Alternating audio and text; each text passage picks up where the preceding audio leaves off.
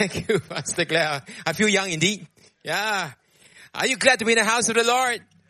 If you are, let's just wave our palm leaves to one another, okay? Yeah, show me your palms too, because this is Palm Sunday. Yeah, right. So good to see all of you here. You know, in this intergen service, we want families to come together to worship together. So whether you're on site or you're online with us, we hope that you will begin to pray for families to really be connected, a church family as one to worship God together. And so today's scripture text will be read by our next gen. I'm going to invite Chloe, Kira, Kate, and Megan to read for us. Ask and it will be given to you. Search and you will find. Knock and the door will be opened for you. For everyone who asks receives, and everyone who searches finds. And for everyone who knocks, the door will be opened. Is there anyone among you who, if your child asks for bread, will give a stone? Or if the child asks for a fish, will give a snake? If you, then, who are evil, know how to give good gifts to your children, how much more will your Father in heaven give good things to those who ask him? In everything, do to others as you would have them do to you, for this is the law and the prophets. Enter through the narrow gate, for the gate is wide and the road is easy that leads to destruction, and there are many who take it. For the gate is narrow and the road is hard that leads to life, there are few who find it. Beware of false prophets who come to you in sheep's clothing, but are inwardly ravenous wolves. You will know them by their fruit. Are grapes gathered from thorns, or figs from thistles? In the same way, every good tree bears good fruit, but the bad tree bears bad fruit. A good tree cannot bear bad fruit, nor can a bad tree bear good fruit. Every tree that does not bear good fruit will be cut down and thrown into the fire. Thus, you will know them by their fruit. Not everyone who says to me, Lord, Lord, will enter the kingdom of heaven, but only the one who does the will of my Father in heaven. On that day, many will say to me, Lord, Lord, did we not prophesy in your name, and cast out demons in your name, and do many mighty works in your name? Then I will declare to them, I never knew you. Go away from me, you who behave lawlessly. Everyone then who hears these words of mine and acts on them will be like a wise man who built his house on rock. The rain fell, the floods came, and the wind blew and beat on that house, but it did not fall because it had been founded on rock. And everyone who hears these words of mine and does not act on them will be like a foolish man who built his house on sand. The rain fell, and the floods came, and the wind blew and beat against that house, and it fell, and great was its fall. This is the word of the Lord. Thanks be to God. Let's give them a big hand for reading scripture so wonderfully. Thank you, thank you. May we turn to your seats. Shall we also give a big hand to the worship team? You know, they comprise of between youth and the PMP team coming together to serve us this day, you know, as an intergenerational team. You know, today is our very last sermon in our sermon series on the Sermon on the Mount. And today's sermon is about the way of the kingdom. And so the Sermon on the Mount is about the values of the kingdom of God. And today, if your children is here, you can ask them to refer to this booklet. There are activities inside. There are spaces for them to fill in the answers to some of the points that I will raise so that they can be engaged throughout this message. If you ask me, what is the kingdom of God? The kingdom of God is simply where God is your king. Turn to your neighbor and say, God is your king. God is your king. That's right. So we sang earlier, let the king of my heart. So if your heart recognizes that God is king, then that's where his kingdom is going to be. So if you recognize God as the king of your family, then the kingdom of God is right there in your family. If you recognize God as king in your workplace, the kingdom of God is right there at your workplace. So the Sermon on the Mount tells us how we are to have a relationship with God, our King. What are the values? What's important for this kingdom of God? And so at the end of the Sermon on the Mount, Jesus shows the way. And today's sermon, really only 2 points, okay? Very easy to remember. 2 points. Trust and obey. Turn to your neighbor and say, trust and obey. So very simple. Trust and obey. You forget anything I've said. Parents, remind your kids, trust and obey.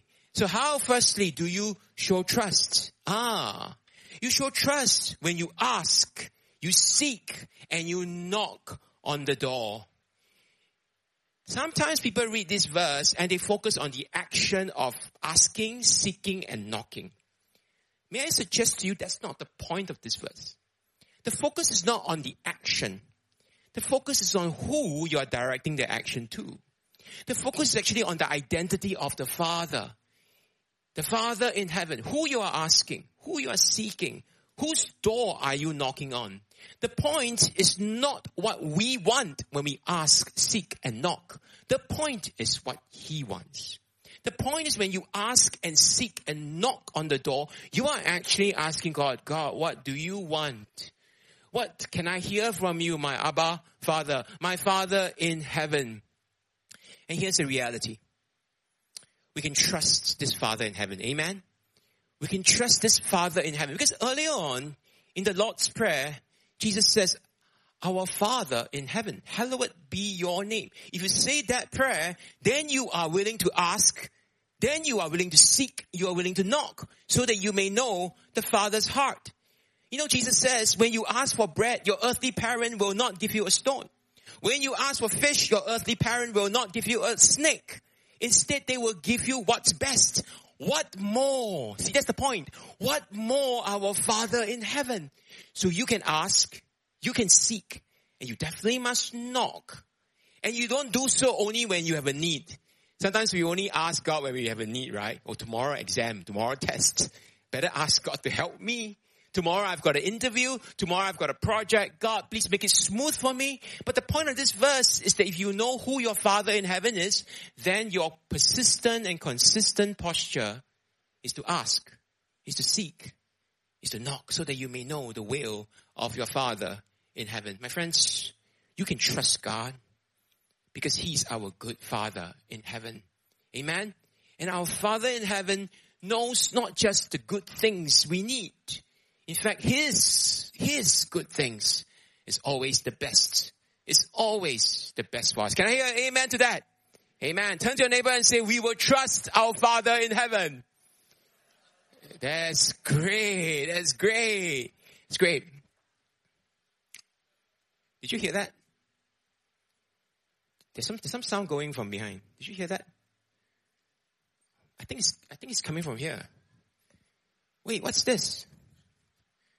There's a door here. Oh, it opens. I'm going to go in and take a look.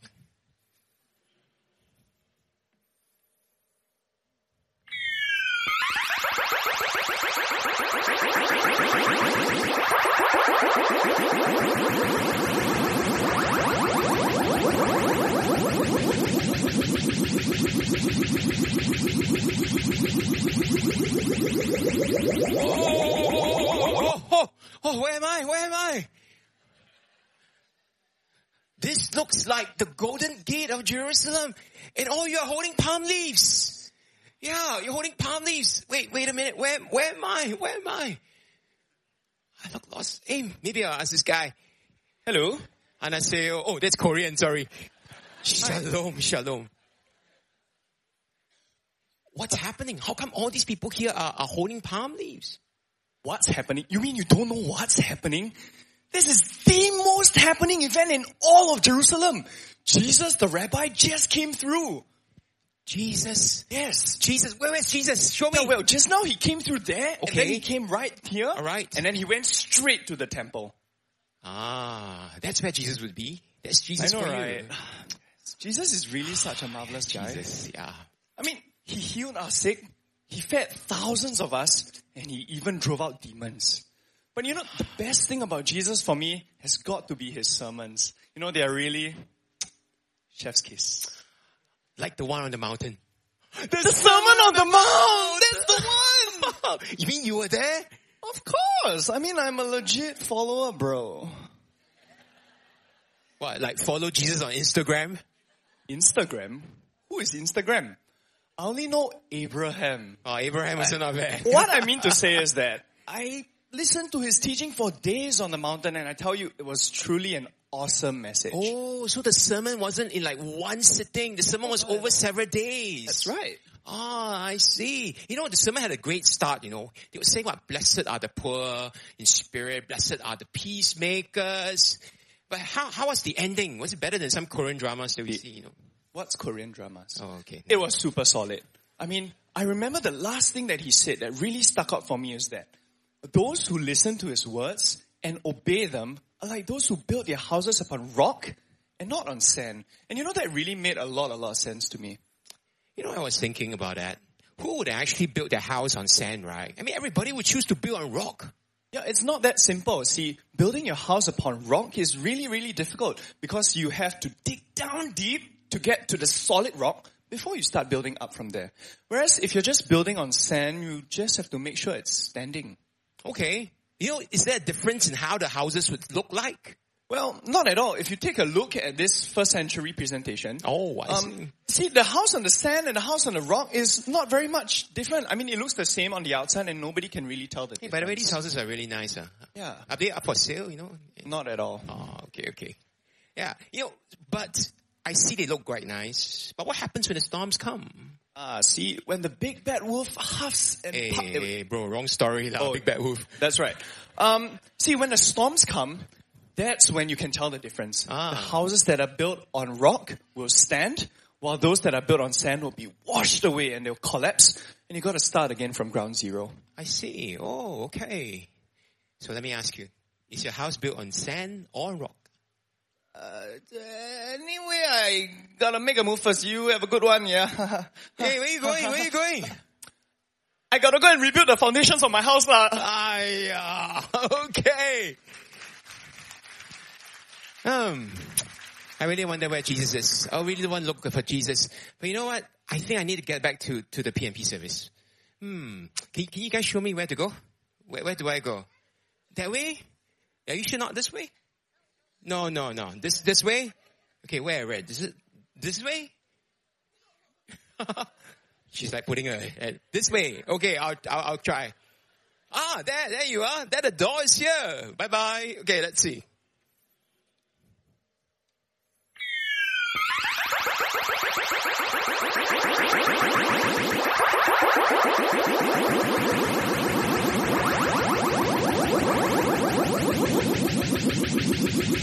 Whoa. Hey, I'm back. Good to see all of you. I don't want you to look so dazed, as if you were in a discotheque for a while. Like, wow. Stargazing for a while, yeah. Now I understand the second part of this message. You know, trust and obey. And to obey isn't easy. But I guess there are 3 points I want to share with obedience today. Number one, we have to make effort. We got to build deep. This is the first point I want to leave about obedience. The truth is that the sand during summertime in ancient Israel was actually very hard. So don't judge the ones who built their house on the sand. Because in the ancient times when it was summertime, the sand was actually rock hard. But the wise builder would know that my house ain't built just for summertime. My house is built for all seasons. And so if you want our house to stand during summertime, you don't have to dig deep. The sand is hard enough. But the moment it hits to the winter, it hits to some other seasons when the storms come, that house ain't going to stand unless you start digging deep and build your foundations. And sometimes, do you know that they have to build and dig as deep as 3 meters below the surface sand to the bedrock? That's where they will build their foundations on. And that's the only way you can build a super solid foundation. You know, I recall the time when I was serving in the national service. Guys, you remember trench digging? Wow. Trench digging is like one of the hardest things that we had to do as an NS man. Now, this is not a trench. This is what we call a shell scrape. Shell scrape is like a personal trench where you dig enough space so you can prone on it. When the enemy attacks, you can avoid the bullets. I recall during reservist time, they gave us white tape so we could mark out our shell scrapes instead of actually digging the shell scrape. Right? Then we recognize that in a real war, that white tape is not going to save you lah. You need to have dug the shell scrape so you can prone inside and the bullets come, you can at least hide from them. What's the point, my friends? It will cost you. Obedience will require hard work. And so you may ask me, Pastor Ray, how do I build deep? You build deep through regular obedience. If you ask me, how do you build deep? It's through regular obedience. Because it takes effort to be regular. Because the more you obey, the more you are ready for your next obedience. Amen? It's like muscle memory. Those of us who are dancers, musicians, you're competent in a skill, you don't have to think very hard. The moment the chord you're supposed to play, you'll play it. It's muscle memory. That's what happens in obedience. The more you obey, the more God strengthens you for your next trial, for your next temptation, you will obey. But it takes effort to continually dig deep and to obey. So that's the first point I want to leave with you. How deep are your foundations? How deep are your foundations? How deep is that regular obedience? Is your obedience just based on a whim and fancy? Or is your obedience a regular one that you put in effort? My God, my friends, do you know that God truly honors that? And He will grant you grace for focus and regular obedience. Number 2, the second point I want to leave with you is that we have to live right and show it with good fruit. Oh, turn to your neighbor and say, good fruit. What's your favorite fruit? Mango, durian. Thank you. Wow. My heart's delight. Durian. Yeah. You know, there's a car that's driving along the road, right? And this car had a lot of bumper stickers behind. Stickers like, oh, Jesus is my airbag. Bro, do good in the name of Jesus. Jesus loves you. Hallelujah. Jesus is my anchor. So this car had all the bumper stickers behind. Then the traffic police came along, caught up with the car and asked the driver to pull over. And the driver came out and said, are you the owner of this car? I said, yes, sir. What's wrong? What did I do wrong? So the officer said, you know, you were honking impatiently at the old lady at the pedestrian crossing. Oh, you spat off and then cursed at the driver at the next car next to you. And then you weave in and out of traffic as if you were the king of the road. So I thought with all these bumper stickers of you following and loving Jesus, I thought this car must have been stolen. My friends, it's not the labels that make you a Christian. It's not the bumper stickers on you. PIC, ministry leader, whatever. Small group leader. No. It's your fruit. The world will know that you are obeying Christ through your fruit. That's why Jesus says, every good tree, remember, bears good fruit. Every bad tree will bear bad fruit. Question. What kind of fruit are you bearing today? Will people see you and say, wow, like that also can, Christian? Or will they say, yeah, there's something different about you? You know, it's not like you are perfect, but you have a faith in a reality larger than life. Something's different about you. The way you treat others, the way you're willing to be compassionate and kind, the way you are willing to be generous, the way you are willing to forgive, the way you are willing to be excellent. People will say that's something different about you. My friends, today, you got to remain in Christ to bear fruit. And then you'll bear the fruit of obedience. Can I hear amen to that? Amen. Number 3, with this I will close. Obedience is about following Christ by walking the narrow path and entering the narrow gate. And here I will do a demonstration with these chats. Imagine with me, this is the narrow path leading to the narrow gate. And so guess what? I would have to make my way, and I think I have to just squeeze enough just to get through the narrow path to the narrow gate. What's the point? The point is that this gate is a personal gate that you need to walk. It's narrow gate because your obedience is personal and individual. You can't bring your entire family with you because God has no grandchildren. God only has children. And the truth is that each one of us, our children included, they have to make an individual decision to follow Jesus. But what we can do as parents, we can nurture, we can guide, we can help them understand the path they have to take. And then we surrender them to God because this is an intergenerational service. Every parent, every grandparent, we desire the generations to come after us to follow Jesus. But can I say that this gate is a narrow one because it's personal and it calls for your own individual obedience. The second reason why I think it's a narrow gate is this. Imagine I have a suitcase with me. I carried it. Wow, inside a lot of the treasures of my heart. And I realized, tialat. Cannot. I'm stuck. I also cannot. You know, we try to enter the narrow way and walk to the narrow gate, but we are stuck because in this suitcase is every treasure that we cling on to and refuse to let go. They have taken the place of God, and we want to bring them into heaven with us. We can't. It's a narrow gate. It's a narrow path. Gotta let go. Our obedience is meant to be unencumbered. Hebrews 12:1 says, you are to cast aside every sin as you run this race ahead of you. My friends, today, what's hindering you? What suitcases are you trying to carry with you as you take that journey of faith? It's a serious question. If you ask hard enough, God will reveal the things that you need to cast off in order to walk that narrow path to reach the narrow gate. And finally, my friends, why the narrow gate? Because our obedience is about the inner heart and not the external deeds. Jesus says in verse 21 to 23, he says, not everyone who calls me Lord, Lord will enter the kingdom of heaven, but only the one who does the will of my Father. And what's more surprising is that Jesus says, oh, you may have cast out demons, you may have prophesied in my name. And Jesus says, yet you have acted lawlessly. So I always go to God and say, how can it be? How can it be that prophesying in your name, casting out demons? I mean, this is high level ministry, you know. This is not like for individuals who are like simple Christian, you may think. This is high level ministry and yet not good enough. Lawlessness. Then I realize that what God is calling for is not sacrifice, but true obedience. Because obedience is better than sacrifice. And obedience is not about the external works that you do. It's about the inner posture of your heart. And only God knows. That's why it's a narrow path. Because you can be caught up in the wide path. You can choose and say, Lord, Lord, you can do all the externals. That's the wide path. You can do all these ministry things and think that they will get you into heaven. But you miss the point. When there is no clear and true obedience from your heart.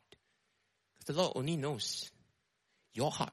And only you know what's in your heart that you need to give to the Lord. True obedience starts right here, my friends. That's why it's a narrow path. It's a personal path. And that's why it's an invitation for all of us today to align and take that path that leads to life. Because when you get your heart right, then you see beyond the gate and the narrow path to the life. I'm going to ask you, does anybody know where this is taken? This picture is taken from? Anyone? Anyone guess? Part of Singapore? Somebody is pointing that way. What's that way? Orchard Road? Huh? Fort Canning. That's right. Fort Canning, 50 meters from the Better Box. Go and Google later. Car Park B. Turn left. You will find it, but you must find it hard. Now, this is an interesting path in Fort Canning. Now, this narrow stairway, right, will lead to this little gate. Beyond this gate is like a damp tunnel. You walk through the tunnel, and beyond that, you will come to the reservoir. Do you know there's a reservoir in Fort Canning? It's kind of like barricaded, but there's a reservoir there. I understand in the days of, early days in Wesley, from the basement car park, there actually used to be a spring that springs water from the basement car park. Guess the water came from? The water came from the reservoir. Wow. And since you already have kind of blockaded you built the road across, the source has been cut off. But here's the point. Beyond the narrow path, beyond the gate is the life. My friends, don't focus on the narrow gate and the path, because often we think, oh, it's about this. No, it's about the life that lies beyond that. That's what we need to cast our eyes on. It's the life, because the narrow way leads to life. And you ask me, how do I get to this life? Then I tell you, the cross is the narrow gate. Because the word of God tells us in Luke 9:23 that we are to take up our cross daily and follow Christ. You know what crosses do to you? Crosses make you die. You die to yourself.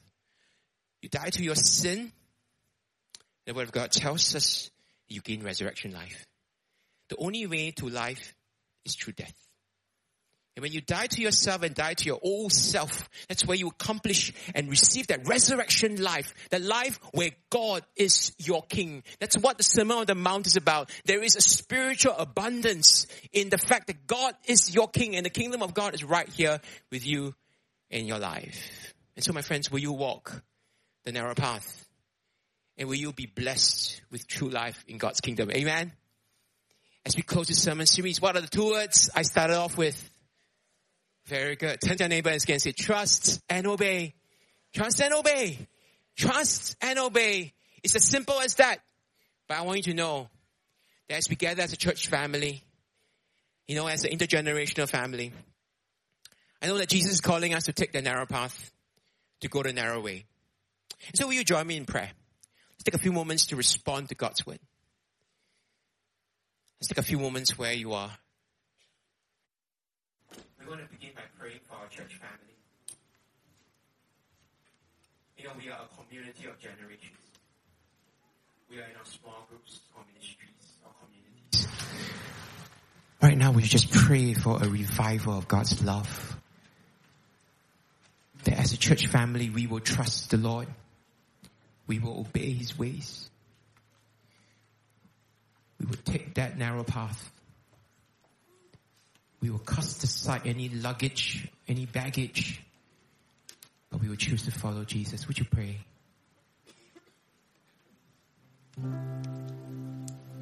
Thank you, Lord. We pray for a revival in our church family. Your revival to come upon us. Thank you, Lord. We pray for a flourishing of spiritual friendships that we have, a flourishing of safe space. Oh, where as a community of faith, we will help each other journey. We help each other take that narrow path to get to the narrow gate.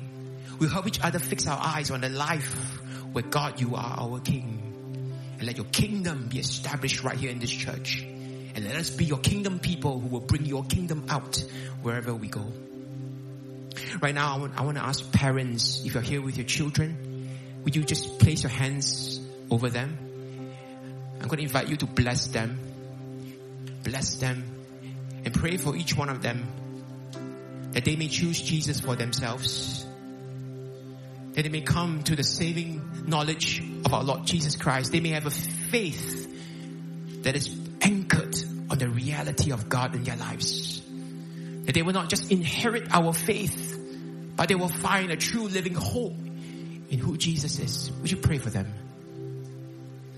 Just pray for them. Thank you, Lord. Thank you, Lord.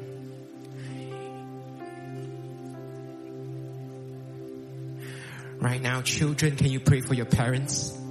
Yeah, your turn now. If you feel comfortable, place your hands over your mom and your daddy. Okay? You can quietly pray for them. Pray for your daddy and mommy. Know that they love you so much. Know that they want the very best for you. Even though they may not be perfect. But they simply want to follow Jesus. They want to lead the family with God's love. So pray for them. Pray that they will always find their security in God's love first. So that they may love the family and lead the family.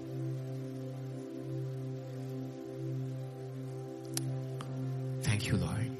And finally, I want to pray for all married couples. Marriage is not for everyone, but there are many of us here who are married and may be married for many years. But today, let's dedicate our marriages, because at the core of the family discipleship is the strength of the marriage. So if you're here with your spouse, stretch forth and just hold hands for a moment. Just hold hands and commit your marriage to the Lord. Even if your spouse is not with you, you can pray. Pray that the Lord will revive your marriage with His love. That your marriage will be an example, a model for your children and for others to see Jesus and to follow Jesus each step of the way.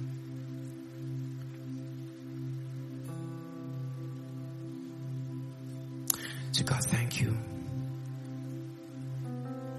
Thank you for receiving our prayers.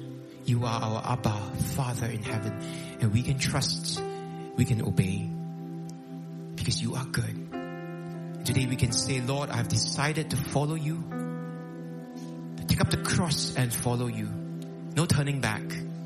Give me grace to follow you each step of the way. Would you hear our prayers, oh God? For we pray and ask this in Jesus' name. God's people say, Amen, amen.